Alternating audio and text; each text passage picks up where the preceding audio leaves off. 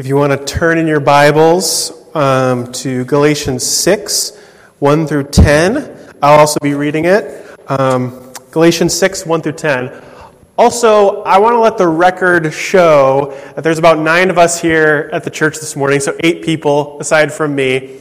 I have preached to a smaller crowd at a worship service, just saying.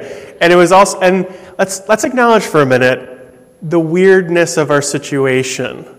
Right? How many of us in our lifetime have experienced something like this? I've preached at some weird places before. This might be up there. The other one was I preached to like 4 people at a mental hospital on the unit once. And that was an interesting experience too. But we're going to continue our worship, trying to make it as normal as possible during this time. So we're going to read from Galatians 6, 1 through 10. I'll read it and you guys, everyone can follow along at home. Brothers and sisters, if someone is caught in a sin, you who are spiritual should restore them gently. But watch yourself, or you also may be tempted. Carry each other's burdens, and in this way you will fulfill the law of Christ. If anyone thinks they are something when they are nothing, they deceive themselves. Each one should test their own actions. Then they can take pride in themselves, without comparing themselves to somebody else, for each one should carry their own load. Anyone who receives instructions in the word must share all good things with their instructor. Do not be deceived. God cannot be mocked. A man reaps what he sows. The one who sows to please his sinful nature, from that nature will reap destruction.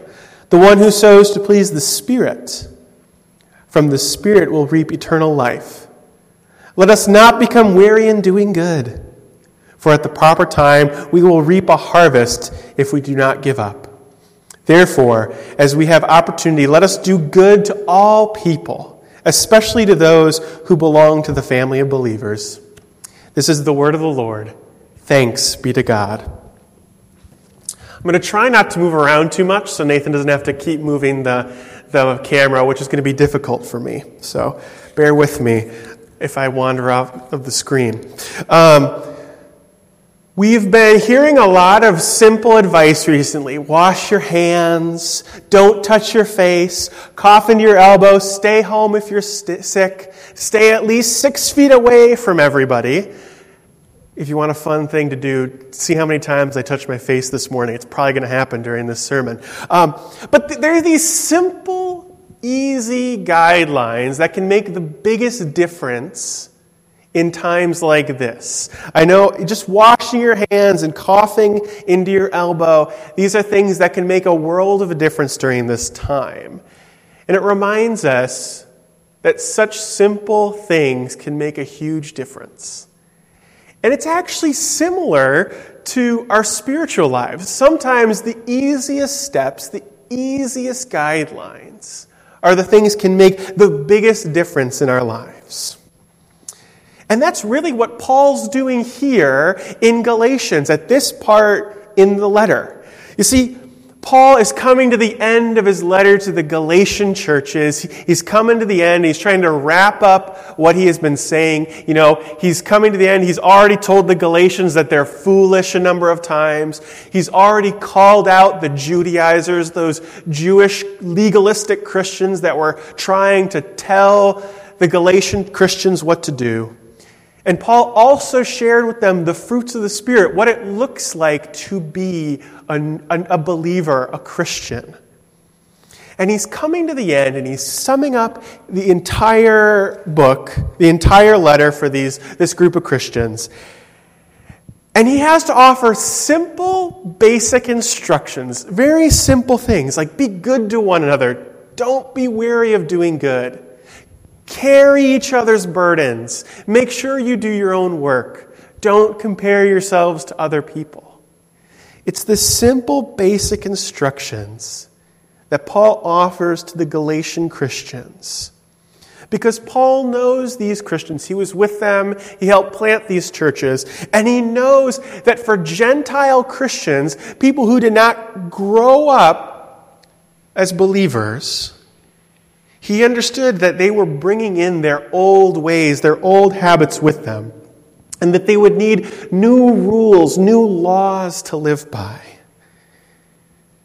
Because the Galatian Christians, they didn't understand that when you enter into the kingdom of God, when you enter into Christ's body, the church, when you're made new as Christians, there's a new set of rules that apply.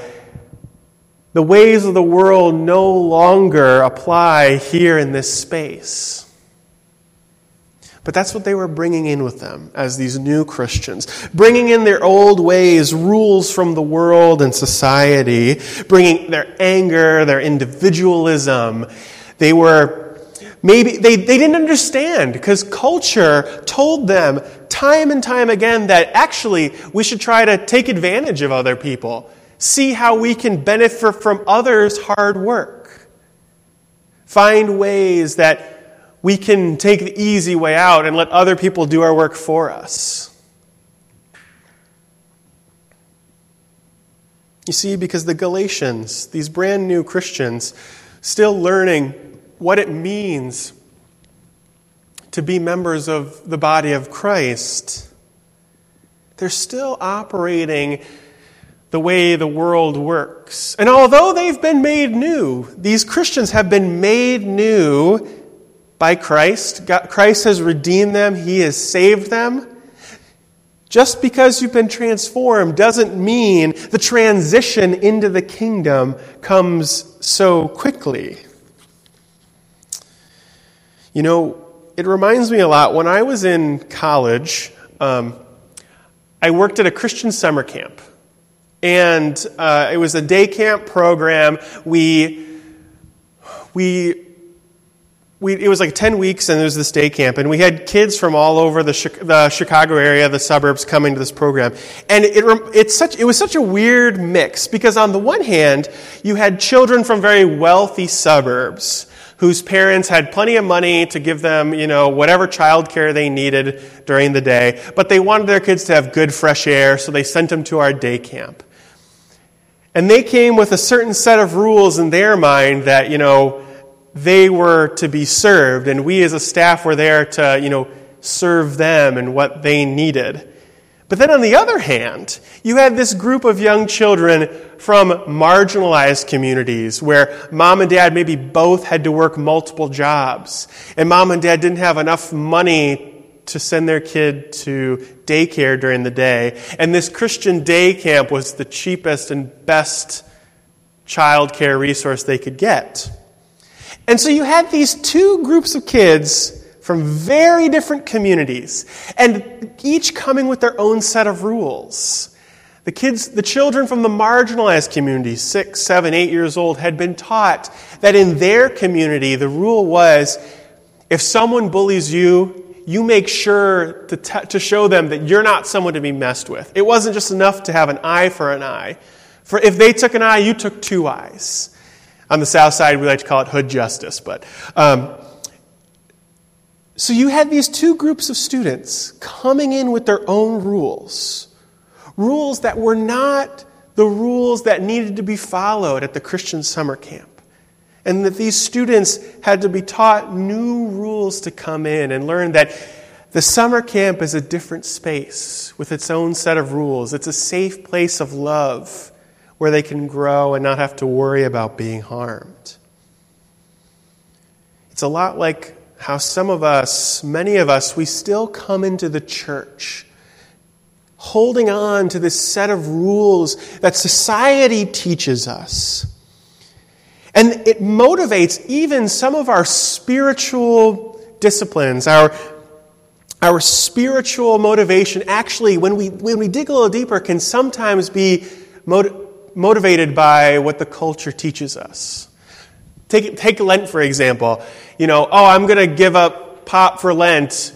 Well, maybe it's just because we want to kick the habit or lose 5 pounds. Or, we're going to do a better job at meditation or prayer because, it's going to help us be more productive overall. Or, we're not going to check our emails anymore on Sunday because, it's good for us and it helps our work productivity the rest of the week.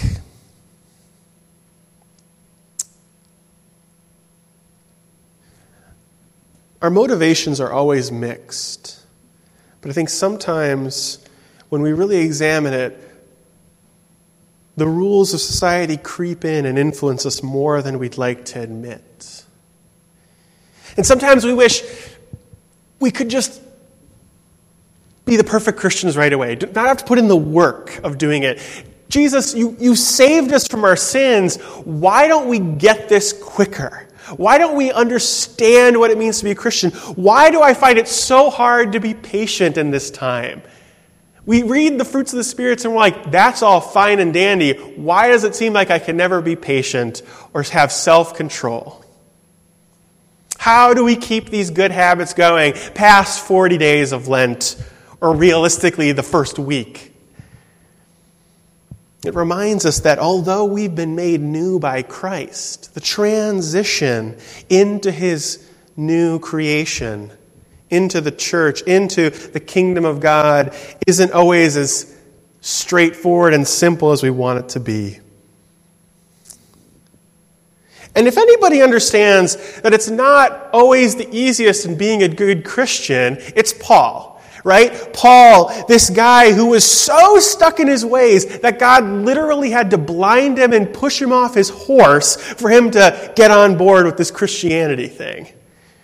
So Paul, when he's writing to these Galatian Christians, he understands that this isn't as easy as maybe some of us would like to think. Especially for Gentiles who have no history of the Torah and God's promises in the Old Testament. For them to jump in, it can seem a little bit overwhelming. But he urges them, don't go for the Torah. Don't go for those 600 plus laws where it just becomes fundamentalism. Instead, Paul urges them to follow Christ's law. Well, what's Christ's law, Paul? I thought we were supposed to not be legalistic. Well, Christ's law is doing good to others, bearing each other's burdens, sowing good spiritual habits with the power of the Spirit, not being weary about doing good, and instead not comparing ourselves to others, but caring for those. That's what it means to fulfill Christ's law. To not be burdened by a set of rules where we're trying to achieve something, but instead to be loving and caring for especially God's people, especially those who are struggling themselves as new Christians. That's what we're called to do. That's what Paul tells the Galatian Christians. And Paul, he uses, I think, a very good image for all of this. And he talks about a garden. He talks about, you gotta sow good seeds. You gotta sow good things. If you sow bad things, if you sow sinful, fleshly things, if you just keep doing what the world tells you to do, if you continue to follow the laws and rules from society, from the world, you're gonna get bad things. Don't plant dandelion seeds expecting carrots and green beans to come. And when he talks about growing, he reminds us that it's through the power of the Holy Spirit. And that when you plant something, there's only so much work you can do on your own. It's work to plant and to garden, but you have to work with the power of the Holy Spirit. Working with the Spirit rather than against the Spirit. Sometimes I like to tell people when I preach, my prayer is that I'm working with the Holy Spirit instead of in spite of the Holy Spirit. Because the Holy Spirit's always pulling us towards Christ. But the Holy Spirit can either be dragging us or we can be walking with the power of the Spirit. And so we come together to work with the Holy Spirit to grow more and more to the people God calls us to be. And we don't just do it on our own. That's the thing that's so great, is that Paul talks about coming together and bearing each other's burdens. To be together as Christ's people and to share in each other's burdens. And we don't do this as a way of trying to achieve something because we're working with the Spirit. We've already been made new. Now now we're just trying to grow and more into who God has called us to be. You know, my brother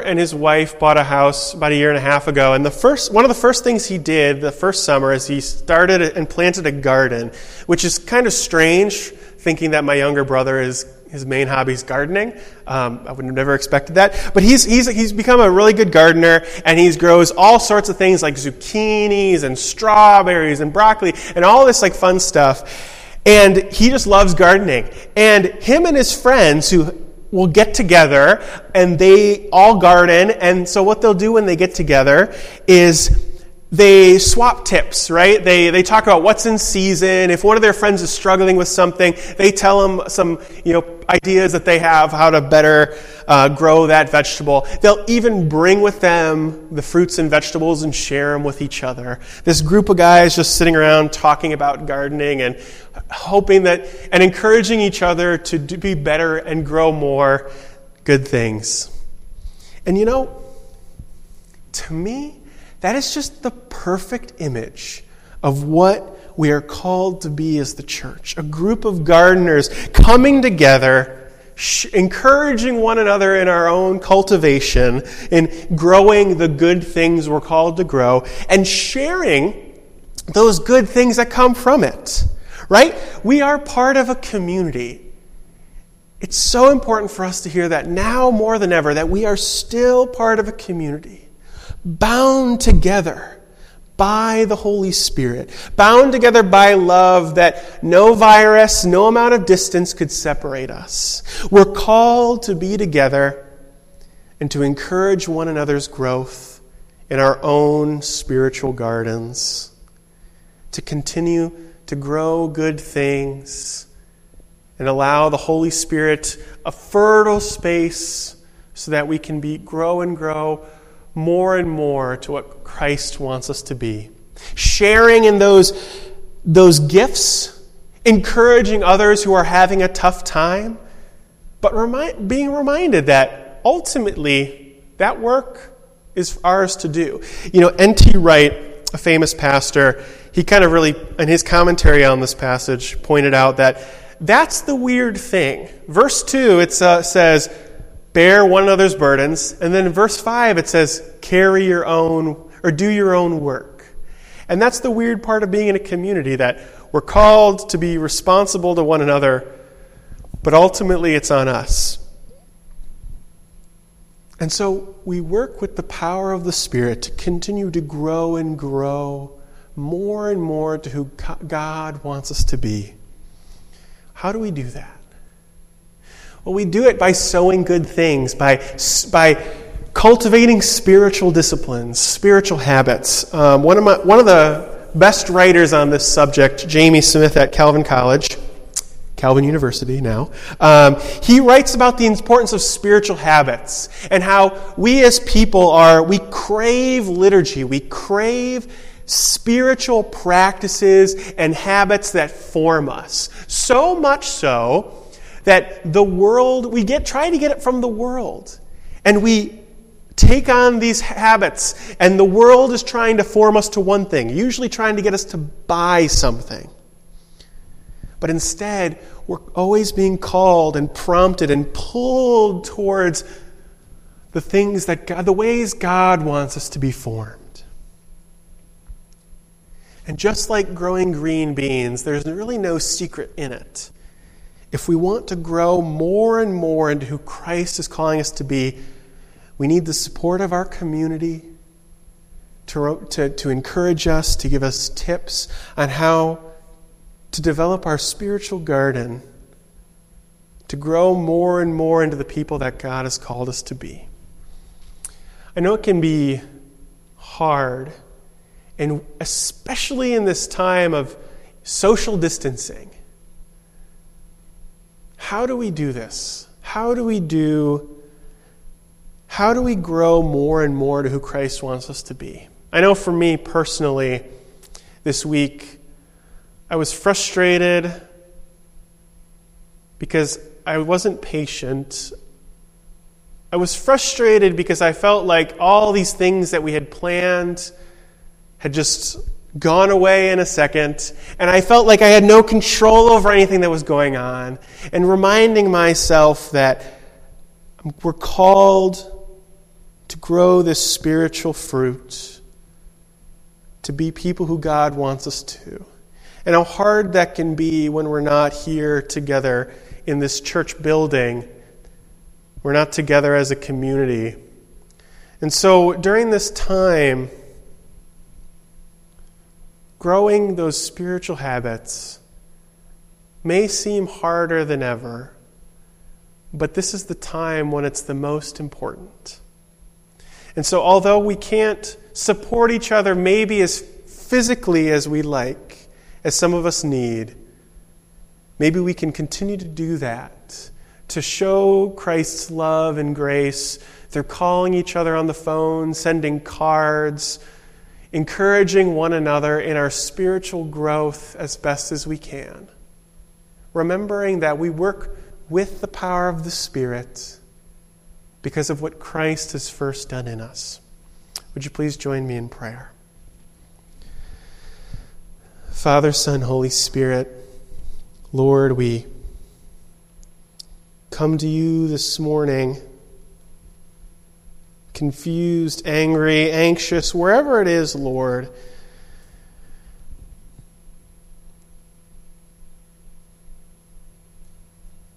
Whatever place we're at, in our home, here in this church, concerned about our friends and family, Lord, our patience is so hard right now. We're so anxious with all that's going on. Lord, let us be a community where we can support each other, no matter where we're at. No physical space will stop your love from spreading to all people. Remind us this week, Lord, more than ever of your love to us, your power, your control over all things, and help us continue to support one another, to share in the spiritual gifts that you give us, and to encourage us to grow closer and closer to you, to be the people you call us to be. Holy Spirit, be our peace. Give us calm in this time, so that would spread to others that we love. In Jesus' name we pray. Amen.